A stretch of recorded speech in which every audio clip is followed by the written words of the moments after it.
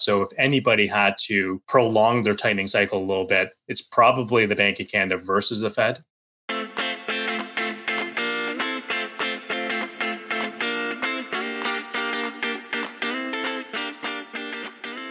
Welcome to ETF Market Insights, a podcast where some of Canada's leading investment experts guide you through the world of exchange-traded funds. Brought to you by BMO Global Asset Management. Hello, and welcome to our Market Insights podcast. My name is Erica Toth, and I'm Director of ETF Distribution for BMO ETFs for Eastern Canada.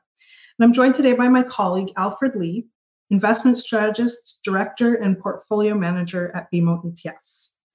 Alfred's been putting together a quarterly strategy report and its corresponding ETF model for 10 years now. We celebrated our 10-year anniversary in 2022, so it'll be our 11th year as we head into 2023. Now, 2022 was a tough year for investors. We saw both equity and bonds dropping by double digits, but we're starting to see some indication that inflation may be starting to peak. We saw shipping costs returning to pre-COVID levels. And year over year, as of end of December, lumber costs are down a whopping 67%. Copper and aluminum are down about 15%. Yet we are still seeing that there's some types of inflation that are stickier and will take longer to play out in terms of their impact on the market. So I'm referring to the impact of higher mortgage rates, higher energy costs, and also food. So Alfred, as we kick off 2023, what's your outlook? Well, I think you're right. I mean, 2022 was definitely a very tough year. As you mentioned, both equities and bonds were down on the year. And it's, very uncommon that you see both asset classes not only down, but down considerably on the year as well. So not a whole lot of bright spots in terms of, where investors could hide. And that's why, we've seen a lot of investors go to cash. That's why we saw cash or cash-like ETFs really just dominate a lot of the fund flows this year. You and I have been huge advocates of, not timing the market and staying invested all the time. But with the difficulty that we saw in the markets, I could understand why investors chose to sidestep the volatility and move into cash. So as you mentioned, equities and bonds were down. The MSCI World was down about 11% in Canadian dollar terms on a total return basis. Canadian equities fared a lot better. So I think Canadian investors got away a whole lot better, given that we were a lot more sheltered due to the strength of the energy markets.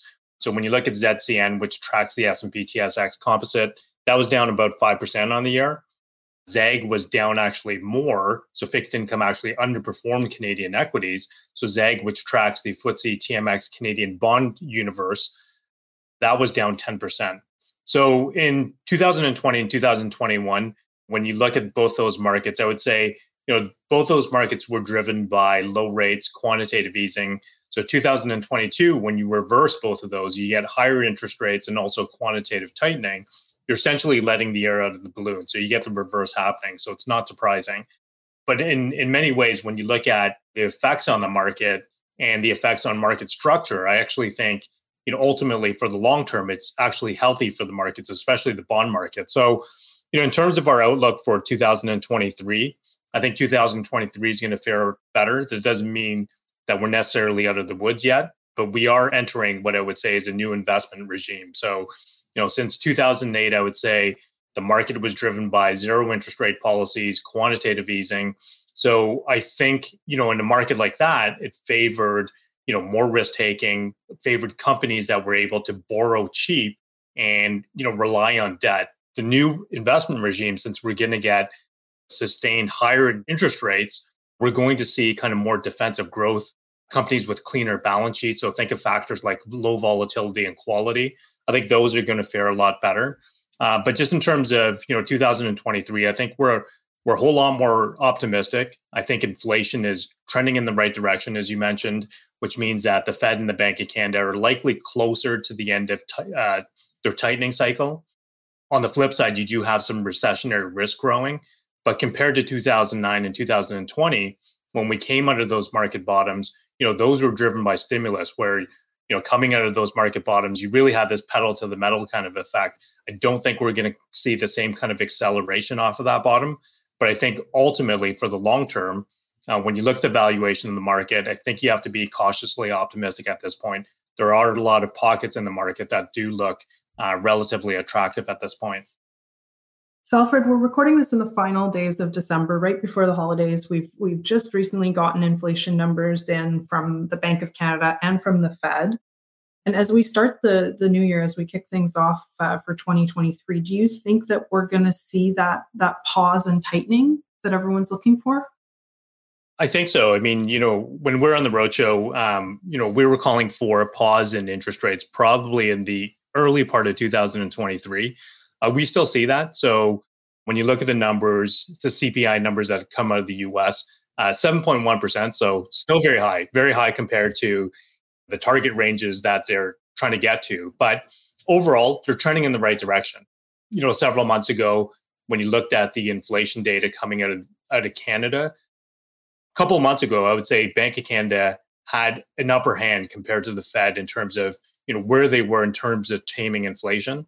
But when you look at the CPI prints out of Canada over the last 3 months, essentially been flat at 6.8%. So no big improvement there. I think the silver lining, however, is that when you look at the month over month numbers, the last month over month came in at 0.1%. So when you annualize that number, it actually comes in lower than that, target 2% rate. So I think, that's definitely a good sign there. However, we've always kind of cautioned, we've always said CPI is not necessarily the most accurate measure. There's a lot of stickiness, as you mentioned, in terms of that calculation, especially with a lot of those mortgage numbers. But usually when you raise interest rates, it takes about 18 to 24 months for those interest rates to really take effect on the economy. So we're still seeing the effects of even the first rate hike. So when you bake in the inversion of the yield curve at this point, the supply side healing that we're beginning to see, I think it's probably prudent that both the Bank of Canada and the Fed probably pauses in early 2023. So the next Bank of Canada meeting is going to be January. The next Fed meeting, we don't get until February. So there's going to be a lot of inflation data that comes out in between then. So I wouldn't be surprised to see a pause, not necessarily at the next meeting, but the one after that. I wouldn't be surprised to see a pause there. Now, Fred, you mentioned in the last quarter, in the Q4 portfolio strategy report, but also, as you mentioned in our fall roadshows, that you think we could be entering an era where bonds are really attractive. And we're at the point now where we haven't seen bond yields like this in 15 years. So that takes us back to pre-financial crisis. Our balanced model portfolio in this quarterly strategy report, we've been running with a 50-30-20 allocation. But this quarter for Q1, you've actually increased the fixed income weight in the model portfolio. So I wanted to ask, do you think we're returning to a more traditional 60-40 type allocation? Would you say that's in the cards? It's a good question. I mean, I think the 60-40 model, definitely was broken over the last, 5, even 10 years. Definitely was broken in 2020. But, just with the introduction of all the additional asset classes that we are getting at this point, so things like gold, long short strategies, things like preferred shares, that definitely has allowed investors to get a lot of different exposures in their portfolio, which weren't available, 10 years ago when a lot of investors were running with a 60-40 portfolio. So I would say, the 60-40 portfolio probably becomes more effective over the next 10 years. But ultimately, if you have all these additional tools at your disposal, I would probably still go with the 50-30-20 model. You still have the options of, getting those non-correlated exposures into your portfolio. But overall, just going back to your point on, the golden era of bonds coming, I would definitely say that if you look at the market outlook for bonds, it definitely looks a lot better. For the first time in a very long time, bond yields look very attractive at this point. Over the last decade, when you look at yields on bonds, it hasn't been attractive. But when you look at the setup that we've been seeing in the bond market right now in terms of yields, very similar to what we saw in 1982. So when Paul Volcker was essentially, taking the helm of the Federal Reserve, hopefully not to the same degree, given that he raised rates to 20% twice. Hopefully we don't get nearly close to those levels. As we mentioned, or as I mentioned, we probably get a pause at some point in the new year. But when you look at, yield to maturity on corporate bonds, for example, probably getting pretty close to getting a 7% yield on corporate bonds or yield to maturity. So, At that point, I'd say a lot of asset allocators, fixed income potentially outcompetes equities in their portfolios. Fixed income essentially looks more appealing than equities at this point. So we saw this in the 70s and 80s when yields were high, people were allocating to bonds, and the price to earnings ratios on equities were essentially a lot lower than any other period. So that's essentially the challenge with equities. But as I mentioned, we're still very constructive of equities. But overall, when you look at bonds and equities, I think over the next year and a half, fixed income definitely looks very attractive at this point, which is the reason why we increased our weight in bonds in our portfolio strategy. So we've definitely seen a lot of inflows into the fixed income space over the last year. And I would say that most retail investors have been hugging the short end of the curve, and turns out rightfully so, using products like ZCS, which is our 1 to 5 year corporate bond ladder for Canada, and ZST, which is our ultra short term bond ETF. And those yield to maturities right now are hovering around the 5% mark. So we are, though, starting to see some institutional investors allocate to the long end. So I'd like to ask you, how would you recommend positioning fixed income at this point in time? Well, it's a good question. I mean, you're definitely right that advisors definitely hug the short end of the curve. They typically do. That tends to be their comfort zone. But 2022, overwhelmingly, they were hugging the short end of the curve more so than ever. And I think for good reason. I think, when you look at the yield curve, it was pretty flat for much of the year. So there's really no compensation for taking on duration risk. The negative correlation that you usually see between long bonds and equities really turned positive for much of 2022. So it didn't really benefit from, a mitigation perspective in terms of, offsetting equity market risk. But, right now, when you look at the inversion of the yield curve, there's a number of institutional clients that are allocating to ZTL, which is our long-term U.S. Treasury ETF. And the reason why is because, they essentially are seeing the inversion of the yield curve, and they want to start, positioning for a recessionary environment or a potential recessionary environment right now as well. So we've been advocating for a barbell strategy. We started advocating that, I think, in July in our third quarter portfolio strategy report. But I think that's a good way to play it right now. I mean, essentially overweighting credit on the short end of the curve by using something like our short-term corporate bond ETF, which is ZCS.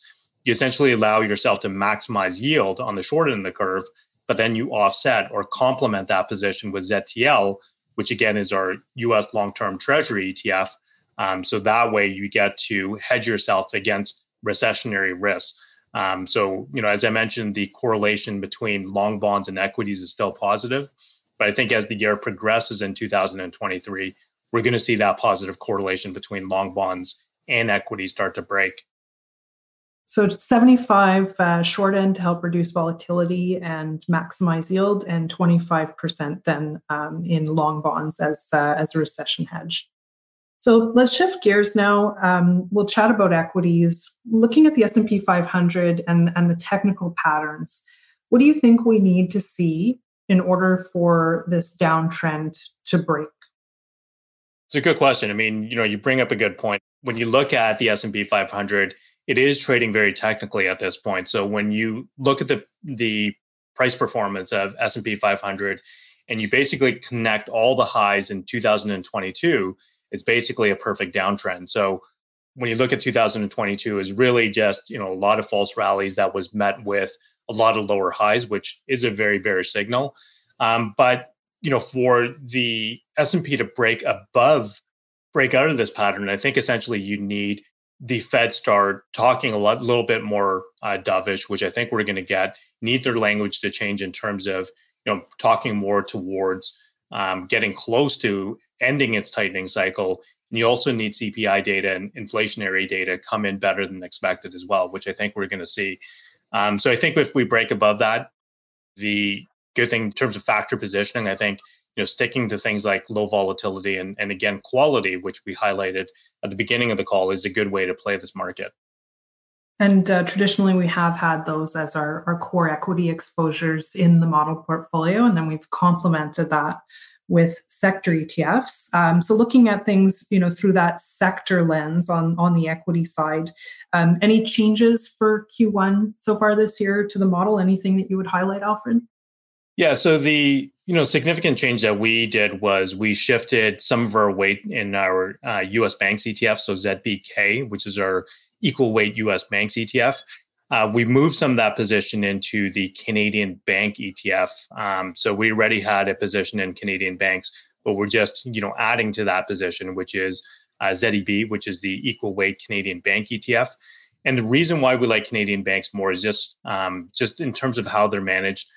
You look at Tier 1 capital ratios, significantly higher than what Basel III requires, and also what OSFI requires as well. So there's a lot of capital buffer. But in addition to that, when you look at Canadian banks, you look at a lot of the reasons why they've been underperforming.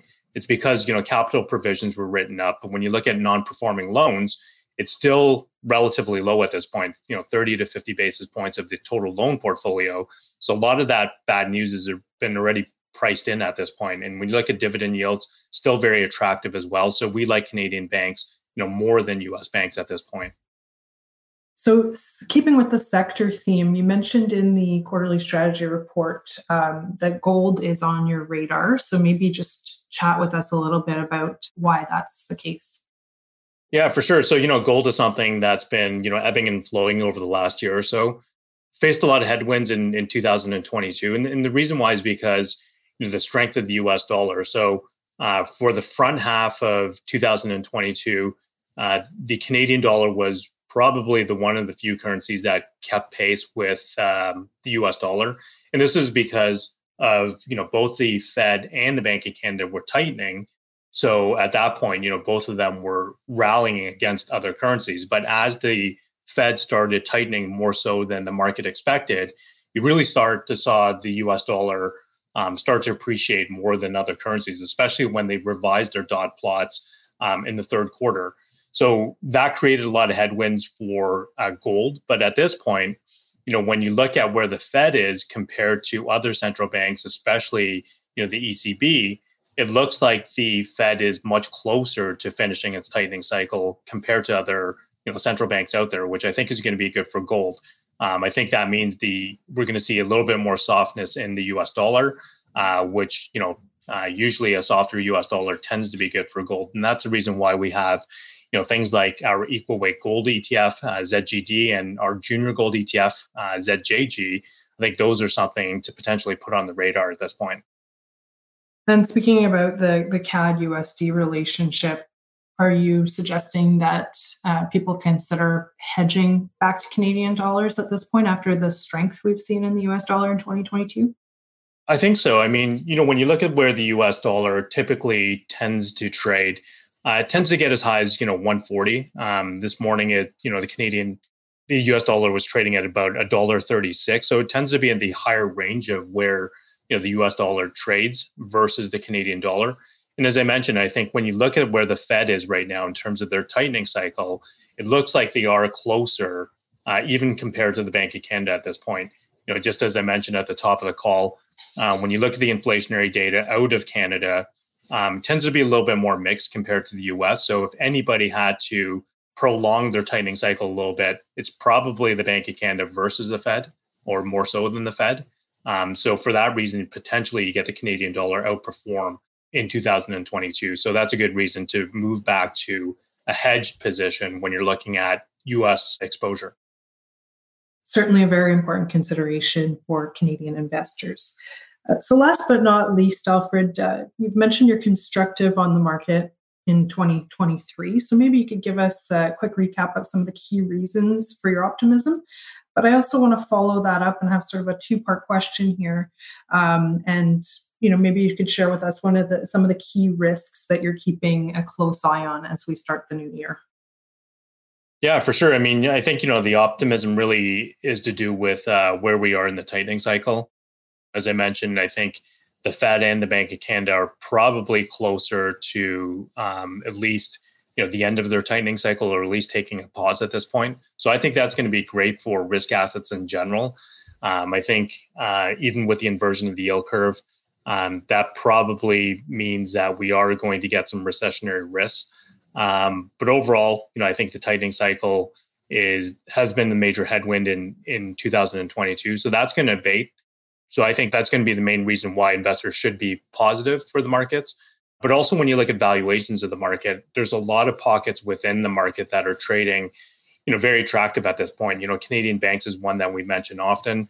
But even when you look at the broader markets, I think the valuations on, the S&P TSX, for example, and the S&P 500 are getting to pretty attractive levels at this point.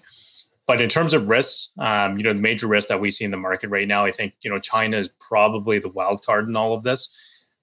We stated a year ago before the world opened up that when the market comes back online, demand is going to come back online before supply. The way to think about this is that it's easier to buy something than it is to make something.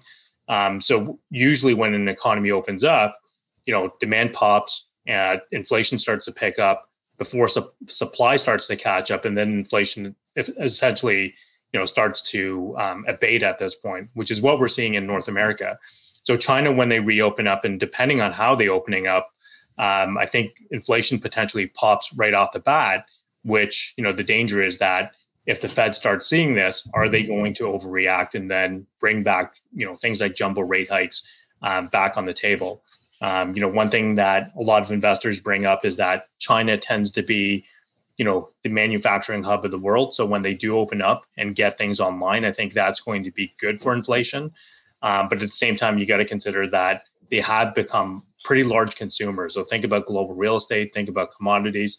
They tend to be pretty large consumers as well. But net, I think when they do open up over the long term, it's going to be great for bringing down inflation. So that's our major concern, at this point. But overall, we'll cap off by saying that we are cautiously optimistic about 2023. We like fixed income, but when you look at the technicals and the sustained higher interest rates that we're probably going to get in 2023, things like quality positions like ZUQ, which is our US quality ETF, and ZLB and ZLU, which is our Canadian low vol Canadian equity ETF, and our US low vol ETF. I think those are good core positions to have in the portfolio. So thank you so much, Alfred, for sharing your views with us as we head into the new year. I would invite all of our listeners to check out our quarterly strategy report and its model ETF portfolio. So I'd like to wrap it up there. As usual, we have covered off an outlook on every single asset class just about in 20 minutes. So thank you so much for that, Alfred. You're a true master of your craft, and it's very appreciated. So I would wish everybody a happy and healthy start to 2023 and a prosperous and successful new year. Thank you for tuning in. The viewpoints expressed by the portfolio managers represent their assessment of the markets at the time of publication. Those views are subject to change without notice at any time without any kind of notice. The information contained herein is not and should not be construed as investment, tax, or legal advice to any party. Investments should be evaluated relative to the individual's investment objectives, and professional advice should be obtained with respect to any circumstance. Any statement that necessarily depends on future events may be a forward-looking statement. Forward-looking statements are not guarantees of performance. ETF Market Insights has been brought to you by BMO Global Asset Management.